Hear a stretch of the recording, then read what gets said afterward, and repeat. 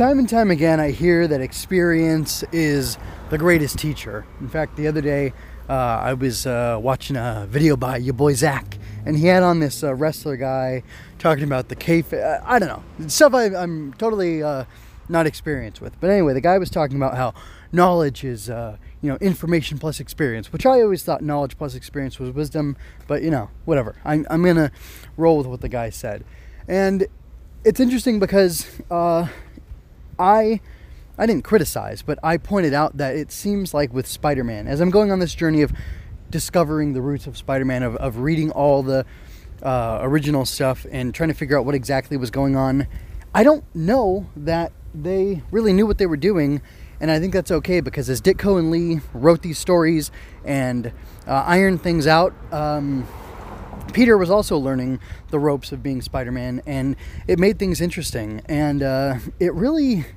it's fascinating how much he has to think about things. And while he is strong and has all these amazing abilities, he wouldn't be the hero he is without his ingenuity, his creativity, and without the ability to think quickly and figure things out on the fly. And I think that character of Spider-Man is really encapsulated in Amazing Spider-Man issue 2, and that's what I want to talk about right now. I'm MJ, I love Spider-Man, and I already outlined what I'm going to talk about, so here we go. First I want to talk about the covers. There's actually 3 covers in total, and I'll discuss all of them right now. So if you're looking at the video version with me, this actually has the Vulture on the front. It's advertising that there's 2 Spider-Man villains introduced here and 2 Spider-Man tales. And then there's an inner cover of just the Vulture and Spider-Man fighting, focusing on that first story, the main story. And then the secondary story is Spider-Man and the Tinkerer fighting, and we get a cool shot of the Tinkerer shooting Spidey in the back. And I think these are all good covers. It's interesting. I think the main cover with all the blurb, all the verbiage on it, is actually a interesting. Anyway, I think it's a good cover.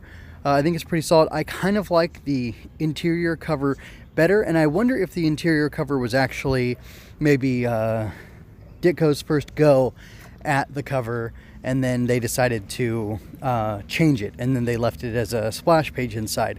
Because really, anyway, again, I don't know all the comics jargon, but it definitely communicates the same idea, but there's a lot less detail in there, and I almost think that would have been a better one to put all the text over on the front, but, obviously that's not how it happened, and I don't know, I see a lot of, to me, it looks like it really is maybe the first draft, and they said, well, we'll use that for the interior and, work on it and add some more detail, because I do think the outer cover is a little bit better, and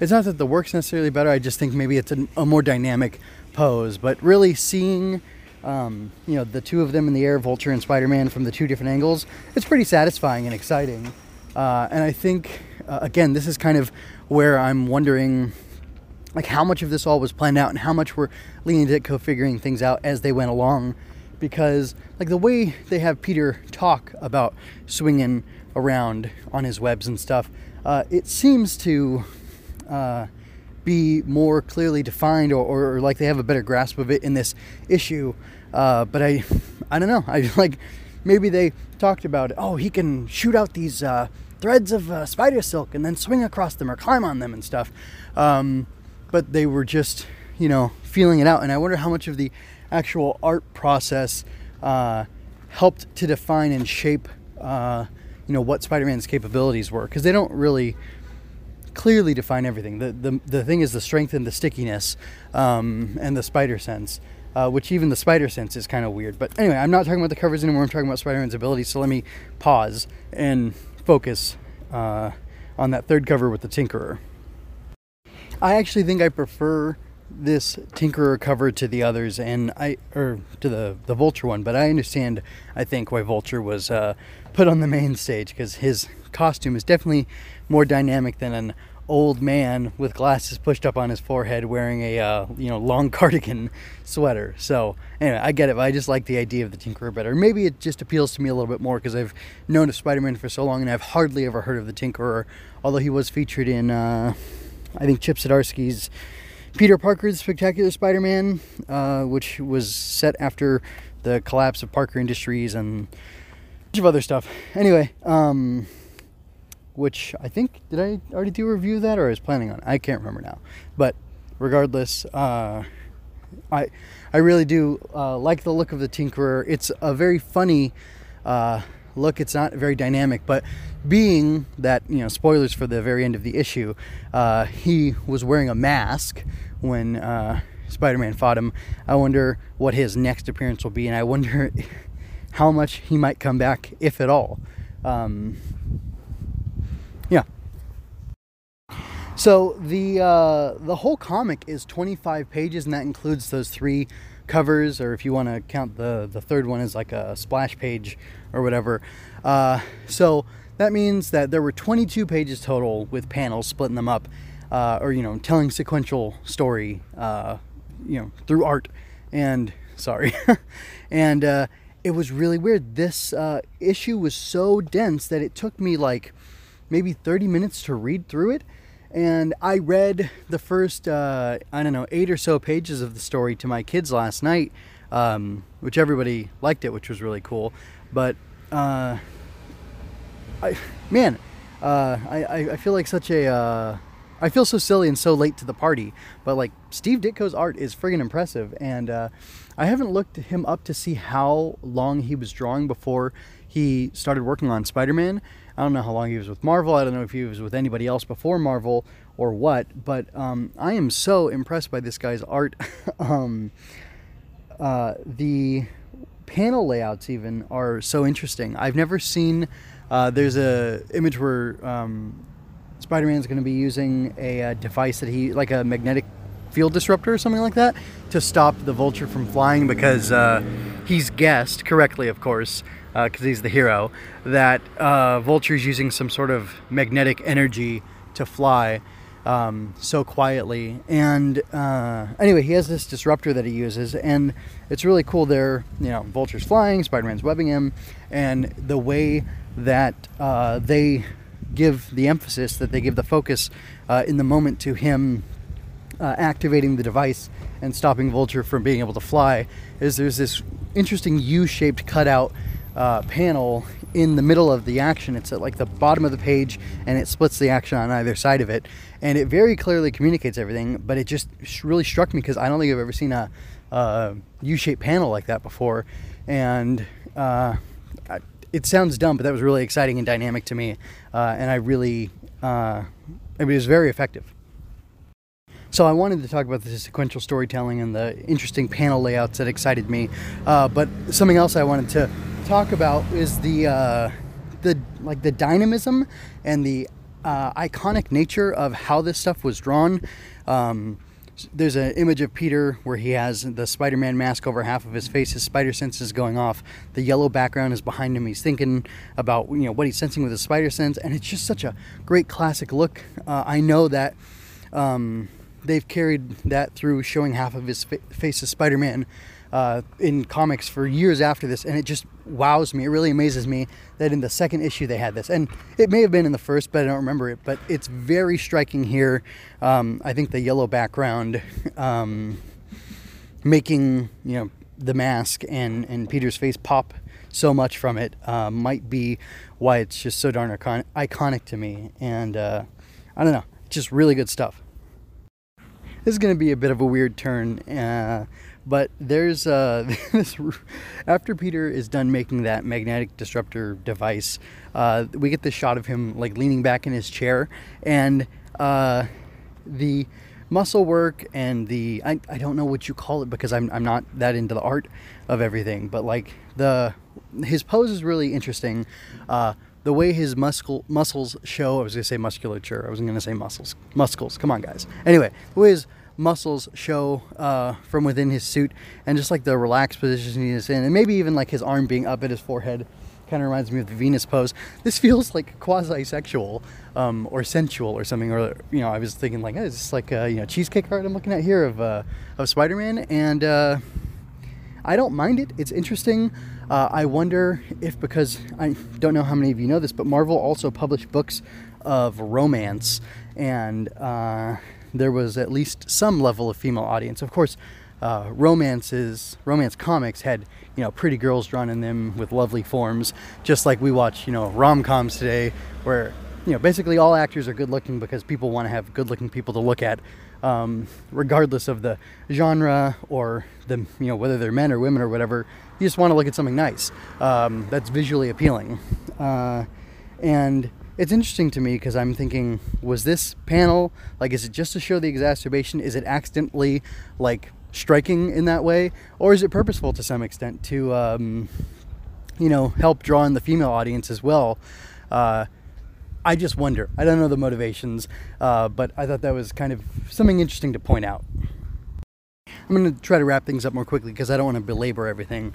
But the sequence I'm looking at now has Spider-Man jumping through the roof of the Tinkerer's building, and then he's detecting something with a spider sense, and then he runs down to the basement where the Tinkerer's, you know, crazier gadgets are held. And what was most interesting to me here is that in the coloring, his suit melds into the black backgrounds, and it looks extremely striking. I've heard debates that Ditko had intended the suit to be black and red, and I don't know, maybe because the coloring process it came off more blue and red, or who knows what. But, you know, and I don't know all the details there, and I'm not going to pretend to know. I'm not a authority on comics. I'm not a historian. I'm just a guy who likes the stuff and who is kind of humbly presenting my observations to you, talking about the things that I think are so neat because of how much I love Spider-Man specifically, and comics in general. I really do think the comic book format is like an excellent medium for conveying all sorts of stuff. But anyway, back to focusing on my point. I just really think this set of 3 panels, him jumping through the window, him getting his spider sense activated, and then running down into the basement is just, again, really effective. And I think as I go on, maybe after the first 12 or so of these first issues that I've reviewed, I'll speed up and I'll clip out a lot of this praise for just like basics of the excellent storytelling through the art and everything. But for now, I want to highlight them because I think it's important to go ahead and define that and point those things out, especially because I'm approaching this trying to understand why did Spider-Man connect and why is Spider-Man such a long-lasting thing. When Spider-Man's trying to escape a death trap set by the Tinkerer and his cohorts, there's this really cool panel where everything else in the background is blue, and there's like a diagram showing his hand with the web shooter and the different parts of it, and there's arrows pointing to it like a schematic type of thing, and I think that's just so cool. They did that kind of stuff in Amazing Fantasy 15? Yeah, when he was developing his web shooters and stuff, they showed that kind of stuff off, and that was really neat. A final thing that I want to talk about has less to do with the art and more to do with the ingenuity of Spider-Man that I was talking about, or Peter Parker, I should say, that I was talking about earlier. And also, it goes in line with figuring things out as they go along. The story kind of takes a break to... Spider-Man was defeated, basically, by Vulture. Vulture knocked him out, and then he tossed him in this water tower, is that what they call it? Those things on the roof that store all the water in New York and other big cities. I don't really see them out here where I am in the burbs in California, but anyway. It also doesn't rain much in SoCal, so maybe that's why we don't have them here. Anyway, so he throws him in a water tower. Spider-Man's going to die. He's out of web fluid. He relies on his spider strength to save him.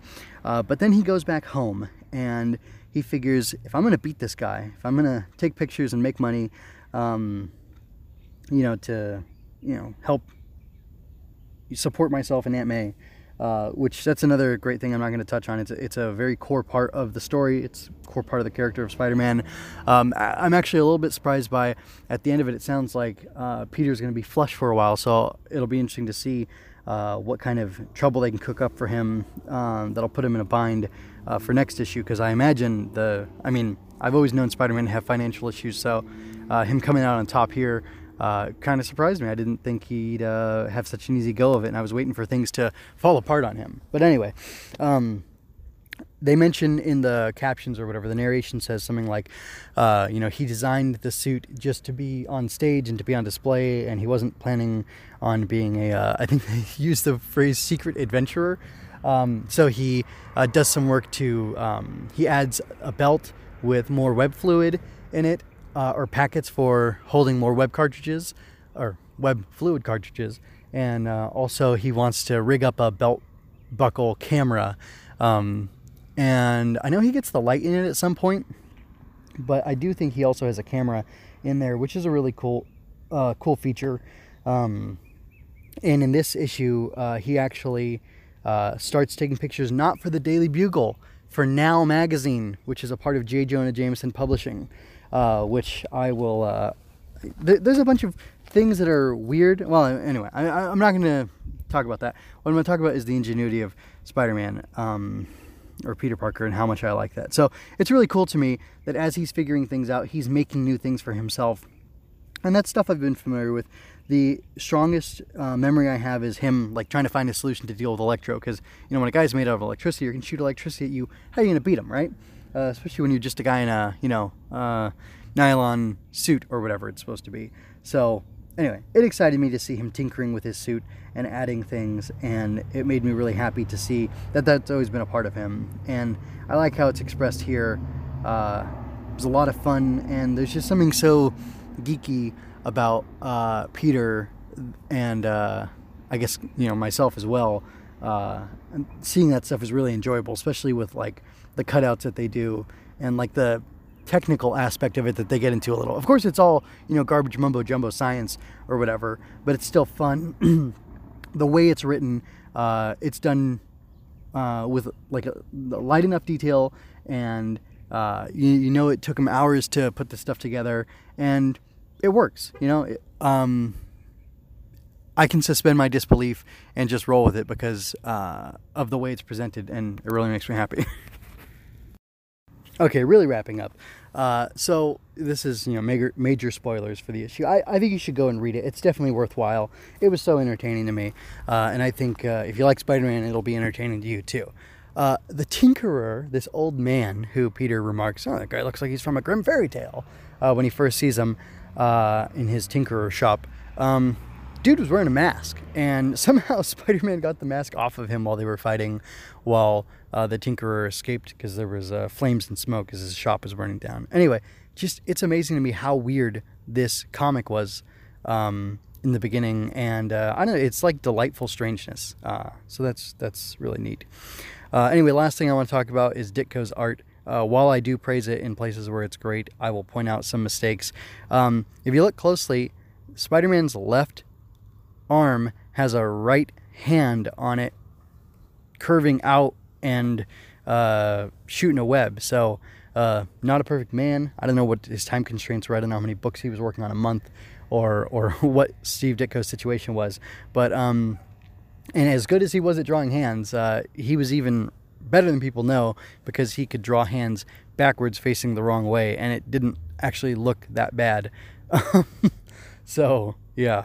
Anyway, I just wanted to point that out because I thought that was a fun little roast I could give to the art. Because, praising stuff nonstop is, not so great either.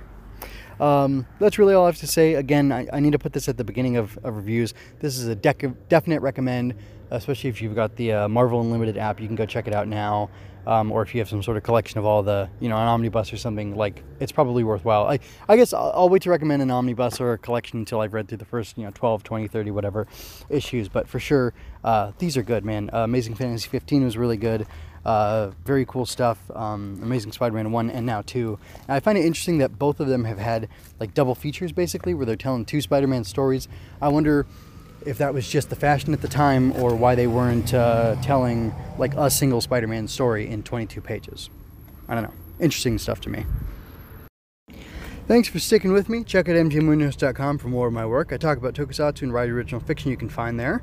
I'm an aspiring author who will gladly accept your financial support through coffee. Swinging Through Comics can be found on YouTube, iTunes, Google Play, Stitcher, and mjmunoz.com/stc. Relevant links are in the show notes. If you had a good time, like and share this. Subscribe and ring that bell to catch me next time I'm Swinging Through Comics.